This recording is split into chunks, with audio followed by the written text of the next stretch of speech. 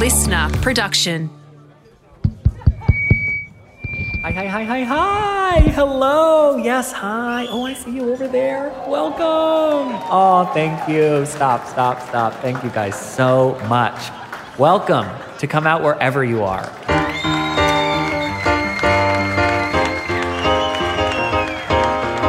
This is a safe space for curious people to learn more about the coming out experience. So, congratulations. You are now a part of this beautiful community. And because this is a podcast about the coming out experience, it is only fair that I go first. My name is Sean Zepps. My pronouns are he, him, and I am gay. I first came out in early 2000 when I was 12 years old. I was quite literally in a closet. And I most recently came out yesterday. I didn't actually come out as saying that I was gay, but I came out as having a husband to a brand new teacher, and the look in her eyes were as if I came out as being gay. Today, we are welcoming a brand new member to the Come Out Wherever You Are family, Madi. Madi, can you please introduce yourself and tell us when you first came out and when you had to last come out? Absolutely. So my name is Madi Roby. I use they, them pronouns, and I identify as queer, as trans and non-binary, as intersex, and as femme. And the very first time that I came out, I believe I was in 6th, 7th grade. So I was around like 11 maybe. And the most recent time I came out, there's little instances of coming out like in our day-to-day, right? Like it's like sometime the cashier will be like, what are your plans? And you say like, oh, I'm going to see my partner tonight, or, you know, that sort of thing. And then there are like the more heavy ones, like connecting with like, I don't know, I recently saw somebody for the first time in a long time. And I think that was probably my most recent coming out because they knew me by a different name with different pronouns. Like I looked completely different. And so telling them like, oh yeah, this is how I identify now, like was a really, really cool experience. So that was just a couple days ago. Madi Roby is someone I've been looking forward to chatting with for a very long time. I first came across Madi through their advocacy on Instagram, where they educate their audience about what it means to be intersex. They live in Sacramento, California, which is where they spoke to me from for this conversation. Madi works at the first and only shelter for queer youth in Sacramento. They intern at Sacramento's Gender Health Center, and they're an advocate for Interact, advocates for intersex youth. So in short, they're incredible. There are two things you need to know before diving into this conversation. I am going to use the term dead name, which simply refers to when someone says the name you were born with that you no longer identify with. And Madi says the term HRT, which stands for hormone replacement therapy. We don't dive too much into what that means, but if it's of interest to you, feel free to do some research. All right, that's enough of me. Here's Madi. Well, I want to take a really big step back, because there is a lot to unpack here. I love nothing more than getting to have a conversation with someone who identifies in multiple different ways. Because what that means for me as someone who is hosting and interested in having conversations about the coming out experience is you probably had to come out a couple different times, not just to yourself, but to the world. Absolutely. Where did you grow up? I grew up in Sacramento, California. So on one hand, it's like the California bubble. It's the thing that I always hear. But on the other hand, I actually grew up a little outside of Sacramento in a conservative white majority town. So I'm now living in the city, but obviously things have changed a lot, like just from that like initial growing up as a queer person to now. When you were growing up, were you aware of queer people? Were they around you? Did you get to absorb them in any of your media as a child? Maybe not necessarily in my media, but interestingly enough, one of my very close friends when I was growing up had gay moms, and they like getting to see their interactions and, you know, like the way that I was exposed, I guess, just to their relationship from like kindergarten, which was like 5 years old on, was actually like, it really has helped to like normalize the queer experience. But on the other hand, I had everything else, like my parents or like my community that had like the opposite message of, queerness. And so, yeah, like things, again, it's another situation where things were kind of one way, but like have shifted throughout time. That's fascinating. Mainly because the majority of people we speak to, born in the 70s, 80s, 90s, did not have any example. And you would think if you have one example of a really good role model of a lesbian couple, that could be powerful. But I guess that juxtaposition of having people who are also close with you who might disagree with that lifestyle. Did your family have a particular perspective on this lesbian couple? And was that perspective voiced? Yeah, so I definitely remember my mom loved them. They were incredible. And like my mom had like no issues. And still to this day, she'll tell me that like she runs into them like at the grocery store, like at the bank. And she'll be like, she always has like a good time catching up with them. But on the other hand, like my dad had like a lot of message, like he was a big source of like homophobia and transphobia like in my life. And like I started internalizing these messages from him because it wasn't just that he would put down like this one, example of a queer relationship in my life, but it was also every example of queer relationships. Like there was this time that I like think I found a picture of two boys kissing and like I set it as my background. And for like baby queer me, like I didn't know like why I was like, yes, this feels good. Like this is right. But I do remember a specific moment where my dad sort of got upset with me and like was like, this isn't, you should take that off. Don't show this to anybody. Like, and he almost set me back in what I feel like would have been a natural progression of like entering into my queerness. And that was something that like was really, really hard to unlearn like the older that I got. Wow, you really tap into something quite fascinating. Our words have power, but they also can have detrimental impacts on our ability to explore self.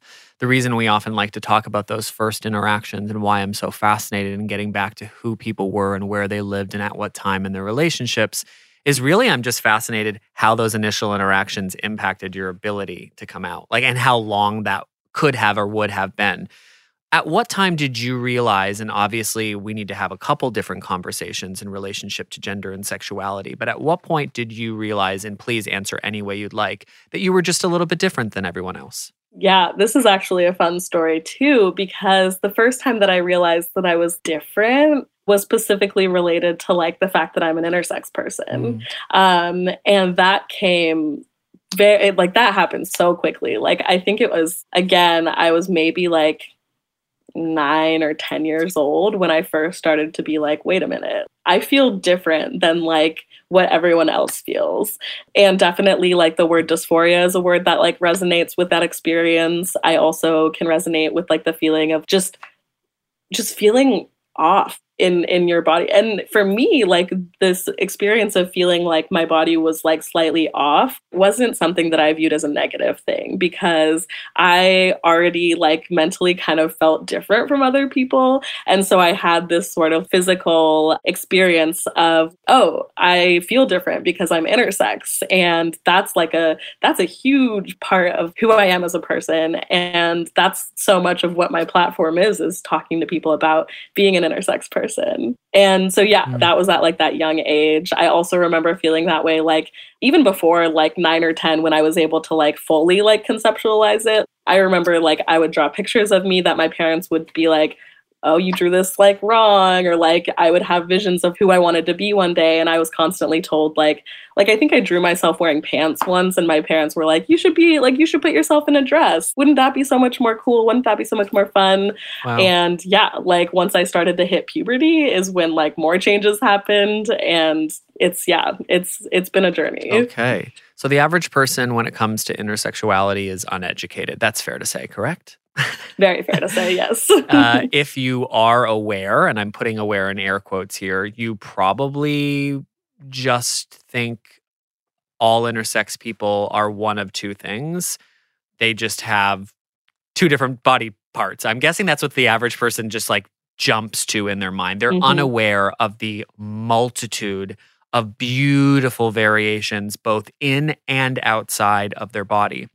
How were you made aware that you were intersex? And if you're comfortable talking about your specific intersexuality definition, and maybe even walk people through what the different ones might be? That'd be really useful, I think, for people listening. Yeah, I would love to.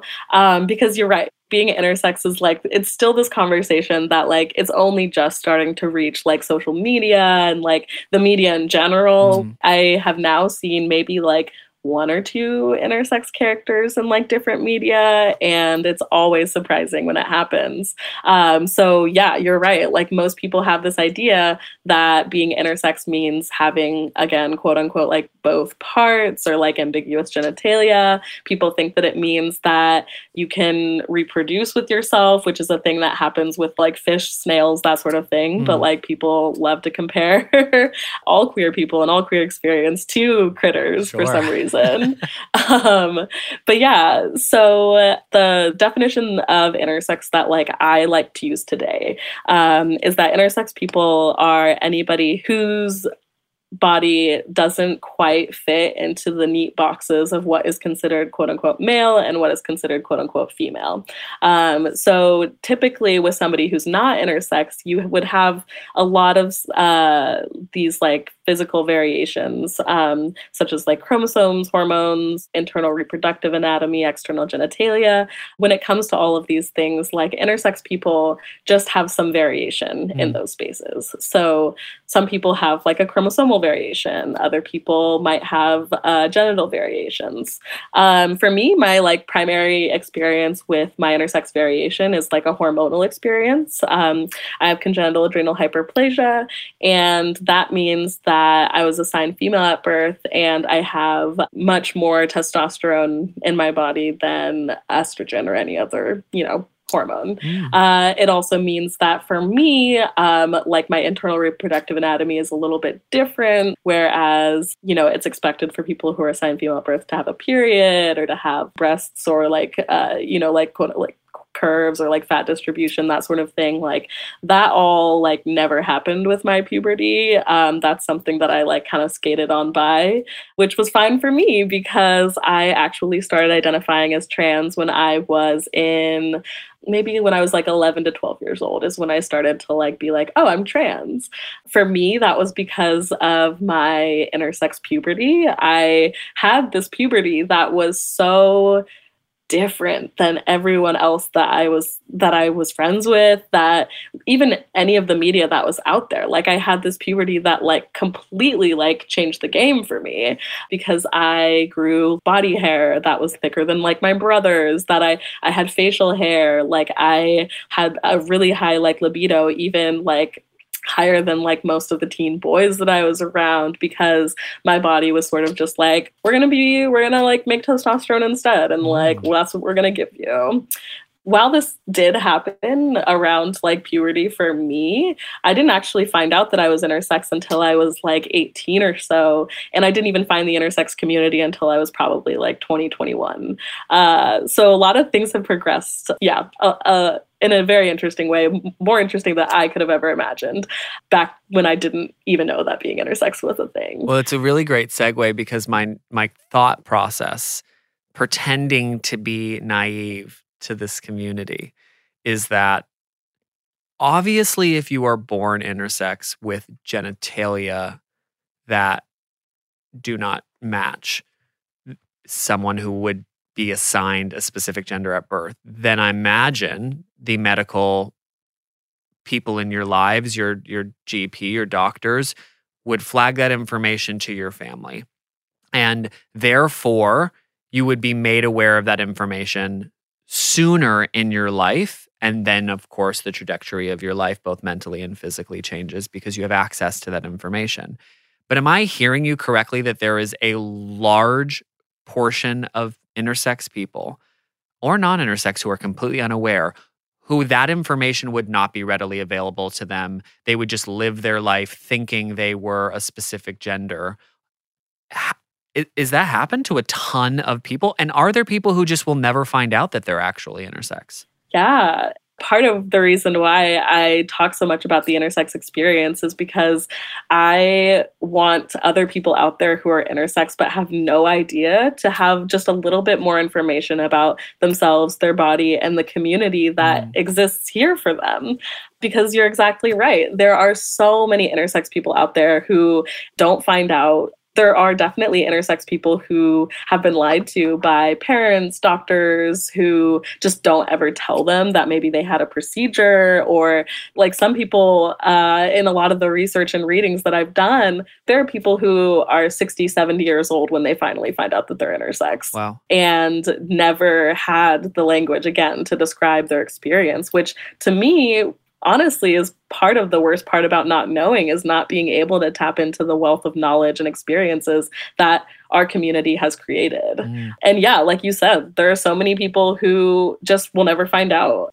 We used to think that only 0.5% of the community or the world, the population in general, was intersex. But we now think that it's closer to 2%. And I've even heard people say that it's closer to like 1 in 20. But because, again, like the medical community doesn't want people to know, because there's a lot of like stigma, because they make a lot of their money from performing intersex surgeries.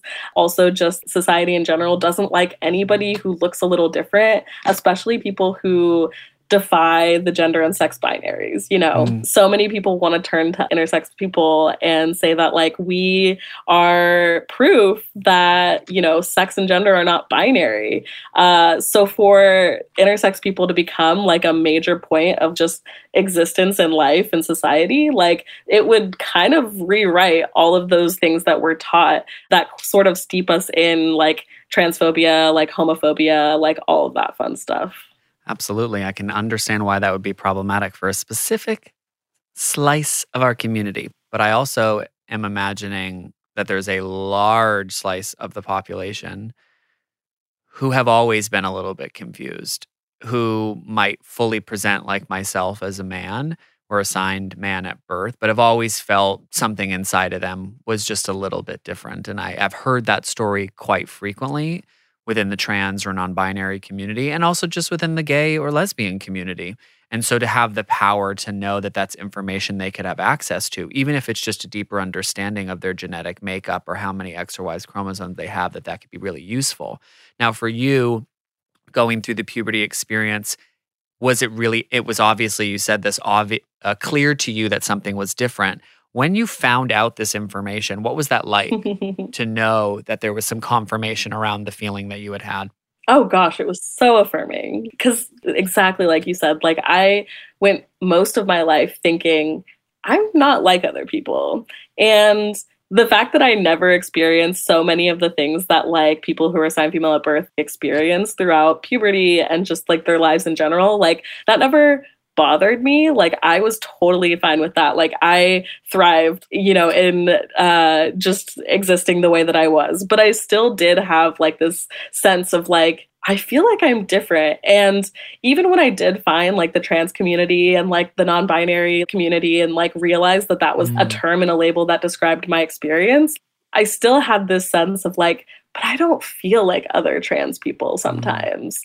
And when I did find out that I was intersex, which by the way, like the diagnosis process for an intersex variation, it doesn't just look like them saying, oh, you're intersex. I received the diagnosis of congenital adrenal hyperplasia, and it took me doing my own research and my own community building to even find out that that was considered an intersex variation in the first place. Wow. But I was very affirmed when I found out that like I was intersex, because I finally had like a label, which is an experience I'm sure many like LGBTQI plus people can relate to, because finally getting that label was like, oh, this makes sense. And it made me feel very at home and validated again and affirmed in my identity. So let's just clear the air a little bit, because I know there's a lot of people with question marks attached to intersexuality. Intersex refers to your gender. It is not necessarily a sexual identity. And yet, intersex is definitely a part of the community, the LGBTQI plus community. Is all of that true? Is there any color you need to provide me? Yeah, so intersex refers specifically to biological sex, and that can tend to be like, again, like anything with regard to like hormones and chromosomes and reproductive anatomy, genitalia.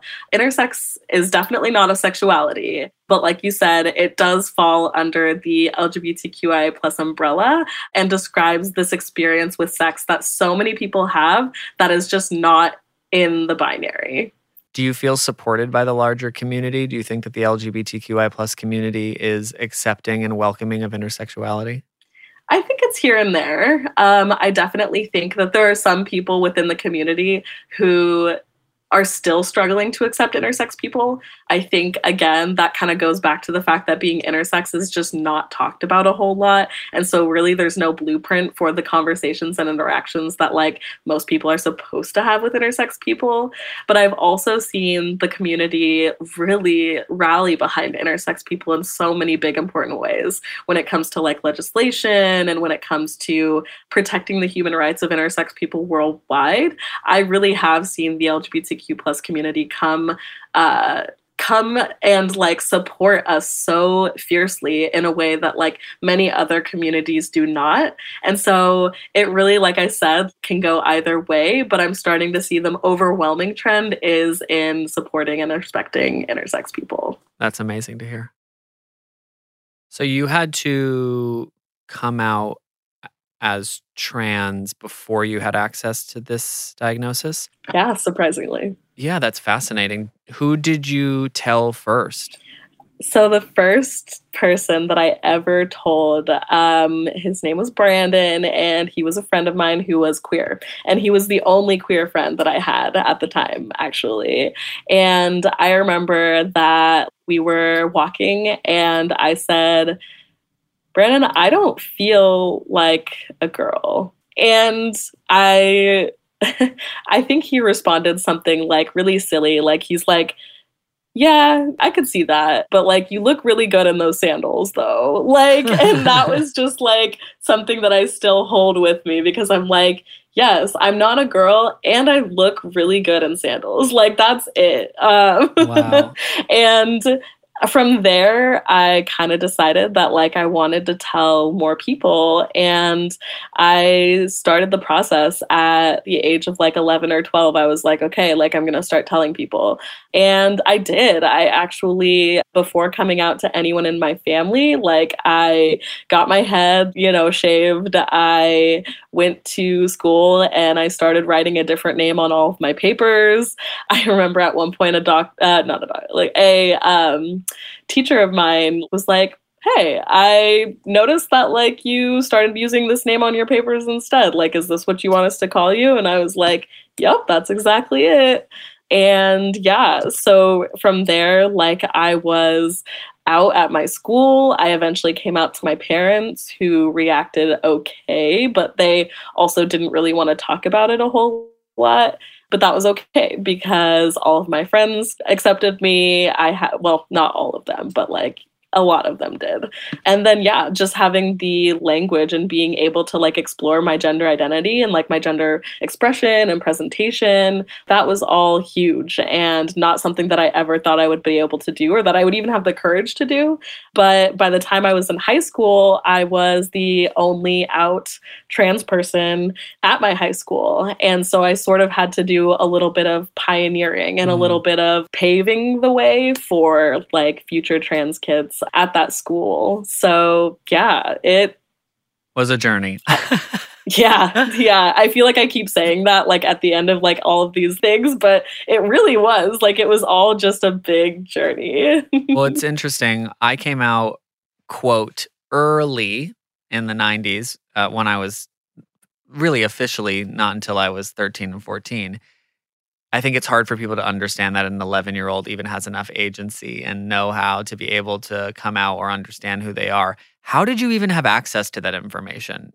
I didn't have the internet when I was 11. So was it the internet that was this like safe haven for you? Well, I will say I'm 25. So definitely there was more internet like then, there was a lot more on the internet. But there also still wasn't much. I remember that the very first time I heard the word transgender, it was on like an episode of Law and Order. And like the character was not portrayed in a positive way. Never. Like the character was, I think, probably like the villain of the story. But like, I remember being like, wait a second, that feels like me. Wow. And it was, obviously. I mean, I'm still identifying as trans like today, like it's been over a decade now. But I instantly started like scouring like the internet. And at the time, the only thing I could find was like a couple forums about other trans people. I didn't have the language to describe non-binary. It actually wasn't, I think it wasn't until I was 17, 18 that I came across the word non-binary and was like, oh, this actually describes me better than just being like a binary trans person. But yeah, like the internet was a big help. I also was able to connect with other queer people that like, I think I connected with maybe like 2 or 3 queer people that were also at my school. And so it felt like I did have even like the tiniest bit of a community who could like sort of guide me in my experience as a, you know, young queer trans kid. But yeah, it really was hard given that there wasn't much out there at the time. Yeah. Well, speaking of hard, a lot of what you bring into the world and what you bring into this conversation is positivity.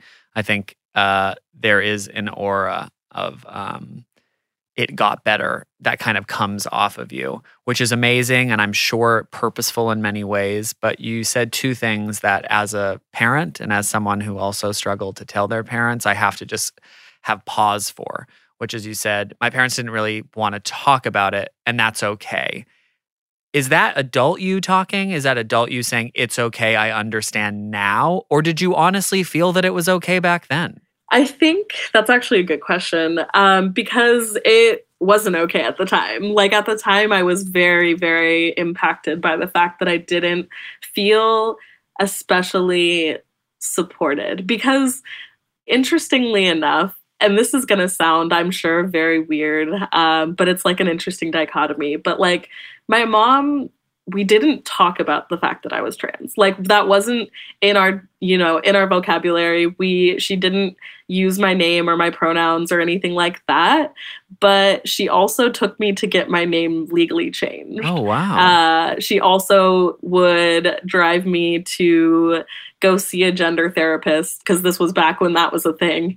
When I was needing guidance on like my gender and experiences. And I think it was also because I wanted to start hormones. And so we had to start, you know, that process. But they didn't talk to me about it though, you know? So like, I think, and I think that's why I have like some level of like, but it's okay because my mom does use my pronouns now, you know, she does call me the name that I want to be called. She has come like such a long way in like the acceptance journey and the talking about it journey, because eventually we did have a conversation where I was like, hey, if we're just going to keep not talking about the fact that I am queer, that I am trans, that I am intersex, which is literally what I've like dedicated my whole life to doing and talking about, I was like, if we can't have these conversations, then our relationships aren't going to be, they're going to be like, you know, surface level, superficial relationships. And I'm like, if you truly want to like know me, you have to like get on this wave. And I think she ended up like she wanted to, and that was something that she did. Whereas in my dad's case, he didn't want to and wasn't able to make that. And so I don't talk to my dad anymore. And that was the decision that I had to make because I respect myself more than I respect people who don't respect me. So. Wow. That's really beautiful. And obviously hard. I know we're going to go back to that word. It's a journey. But as a father, it's challenging for me to imagine not wanting to put in the work to figure out how to have a relationship, but it is humbling to hear you have that perspective. Because the truth is not everyone has the skill set to be, or the desire, or the know-how, or the tools in their tool belt to be able to love fully. And a lot of queer people in our community power through it and force themselves to hear their dead name every day, or force themselves to feel less than, or put themselves in situations that constantly make them unhappy. And I think there's power in hearing someone say, you don't have to do that. You don't.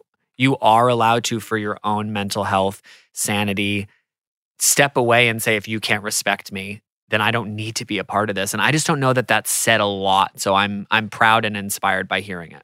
Yeah. And, I think that can best, I'm not sure like what one word I would use, but I can definitely say that like my entire trans journey has been, I'm going to do what I want to do.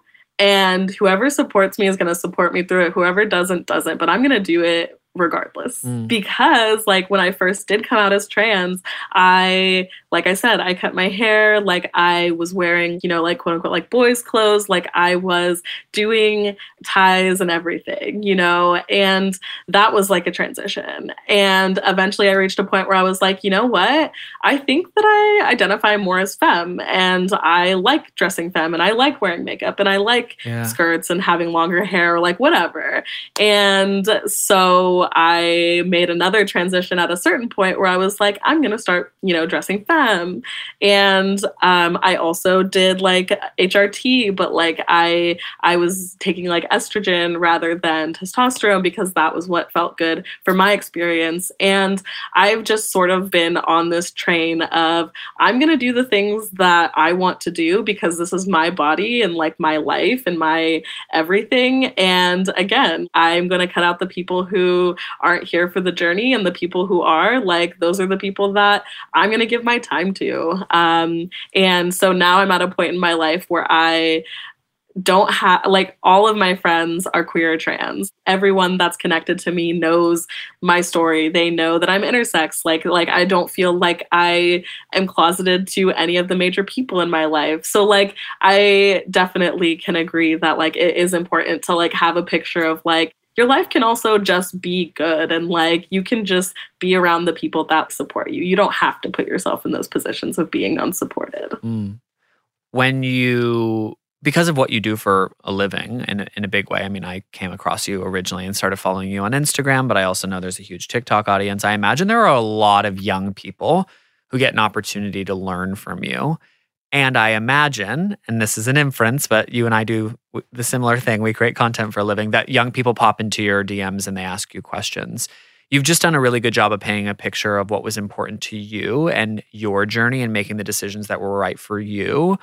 But obviously, if you're a young person and you hear that, sometimes it feels impossible. It's like, well, wait a second. They had to lose their dad, and I'm not willing to do that. So I'm just interested, what would you say to young people who are struggling with anything, gender, sexuality, and they don't know what to do? What is normally your advice to them? Yeah, I have a lot. So even though I've made, like you said, like the difficult decision of like cutting people out of my life who don't serve a purpose in it, I also know a lot of people who maintain a relationship with people who they're not sure will ever support them. I also understand that relationships with our parents, especially, or like our siblings or other people that are like close to us, like those relationships, they're hard. They take a lot of work. And I've had to get to the point with like my mom where we've done a lot of work in forgiveness, in releasing our expectations, in sort of just accepting unconditionally like the people that we are. And of course, making the work to like try to make changes if possible. And obviously that's like what we've done. But also I can definitely say that patience has played a really big role in my continued relationship with my mom, because we both had to be patient with each other at different points. I had to be patient with her coming around to like my experiences, and now like I'm being patient with her for like her understanding and her getting to the point of like using my name and pronouns and like understanding my experiences with gender and sexuality. And so the thing that I would say to young people who are sort of going through all of this is that, one, it does really get better like at a certain point, which when I was young, I hated hearing that because I was like, okay, but it's not better now. Yes. And that's so valid. Like that's such a valid perspective too, because like when you're in it, it doesn't feel like there's going to be a future where it's better, but definitely like there is a point where it like starts to shift and where you can start to like have these greater experiences. And so like what I would say like young people is that like finding community is probably one of the best things that can happen, because I have friends who still talk to their parents that maybe don't support or, support them, or support their identity, their labels. But if you have community around you who does, whether that's online or in person, like whatever that looks like, if you have that and you are accepted in these other areas of your life, life is so much easier to like get through with the support of that community. Amazing. My last question is really around what advice you have for parents. And I don't know if that's something you've thought about or you've been able to kind of work through specifically with your mother, but because you have an interesting component of a good relationship with your mother now and not with your father, I'm interested. As parents, we can't help it. We have these children that come into the world. We want to love them unconditionally, but we accidentally start to have fantasies about their lives. Obviously, that's changing now. My fantasies for my children do not involve at all gender or sexuality, but that's clearly not the case for most parents historically and a lot of parents currently. And so when your child comes to you with information that disrupts that fantasy, it can be hard. I'm a parent. My child comes out to me. I don't know what to do. What would you say to me? So I think one of the biggest things, because interestingly enough, like with my parents, my mom reacted really badly and my dad reacted like really well. Wow. And I didn't really understand at first like how things sort of shifted the exact opposite. But what I found with my dad was that he wasn't putting in the work. He accepted me initially when I did come out to him, but that was only because he did nothing to change his expectations of me or his view of me. He continued to treat me, you know, the way that he wanted to treat me. He treated me the way that he was expecting, you know, like, because he had all of those, like you were saying, like those fantasies of, I don't know, walking me down the aisle or like doing something like taking me to prom or like whatever. Like that was all stuff that like he never let go of. And that made it so that I didn't feel like he was living with me. He was living with like his past perceptions of who I was. Whereas my mom, you know, when we later talked about like why she reacted so harshly and so negatively when I first came out, the first thing that she said to me was that the reason she reacted in a stereotypically bad way was because she was scared for me. And she was understanding that as a trans person and as a queer person, that I was going to come across struggles and challenges that she was going to have no way of protecting me from. You know, she knew that like this was going to be a really, really challenging journey. You know, that word comes up again. And that I was going to face again, like transphobia, that I was going to face like homophobia, that I could potentially be, you know, like assaulted, or all of this was nothing that she could stop. So my advice when it comes to parents is to first, like, it is an incredibly like vulnerable experience to come out to someone, and accepting that person is huge. Like accepting them for who they are and thanking them for like the ability to be vulnerable like that. Even to parents who think that they know everything about their kids, there's still this level of actually like they know themselves a little bit better, and you have to actually listen to who they're saying that they are. And I think that as long as you're continuing to make an effort and like to make progress, and as long as you start to move forward with this person as they are, like your child as they are and not who they were, then that's something that, I mean, that's what kept my relationship with my mom going, because she was putting in the effort. Like she was walking the walk. And I don't think that without that, we could be where we're at today. What a beautiful note to end on, especially as a parent. I think we always want to believe as parents that we understand our children fully, especially because when they're younger, they need you so intensely. You often hear parents say, I know better. I have more experience. I'm the adult. And you just brought into perspective the reality that there's a script going on inside of your child's head that you do not have access to. It doesn't get emailed to you each day. You don't actually know all of the thoughts. So you might see how they're moving through the world, but you're not truly ever are you going to have access to that script unless you ask. And so if you can appreciate and accept that them speaking to you is the only access you have to that script, I think the safer and better you are off, if the goal is to have a long relationship with your child. Absolutely. Thank you so much for taking time to share your story. I appreciate you being open and honest, and I am excited for people to get to hear this exact conversation. So thank you and have a wonderful rest of your day. Thank you. You too.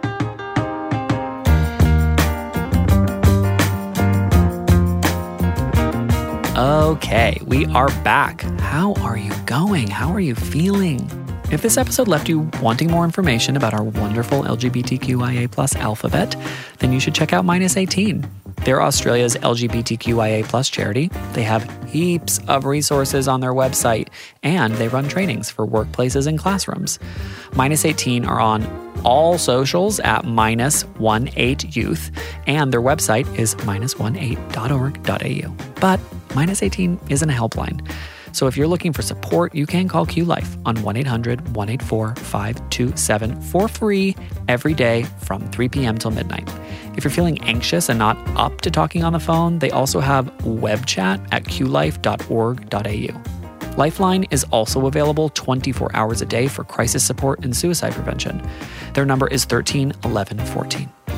If you want to be a part of the Come Out Wherever You Are community, you can slide into our DMs on Instagram at Come Out Wherever You Are. You can also follow me at Sean Zepps. That's SeansZeps.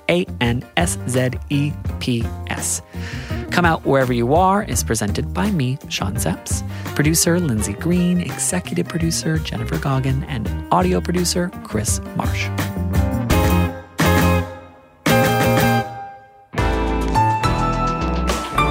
Listener.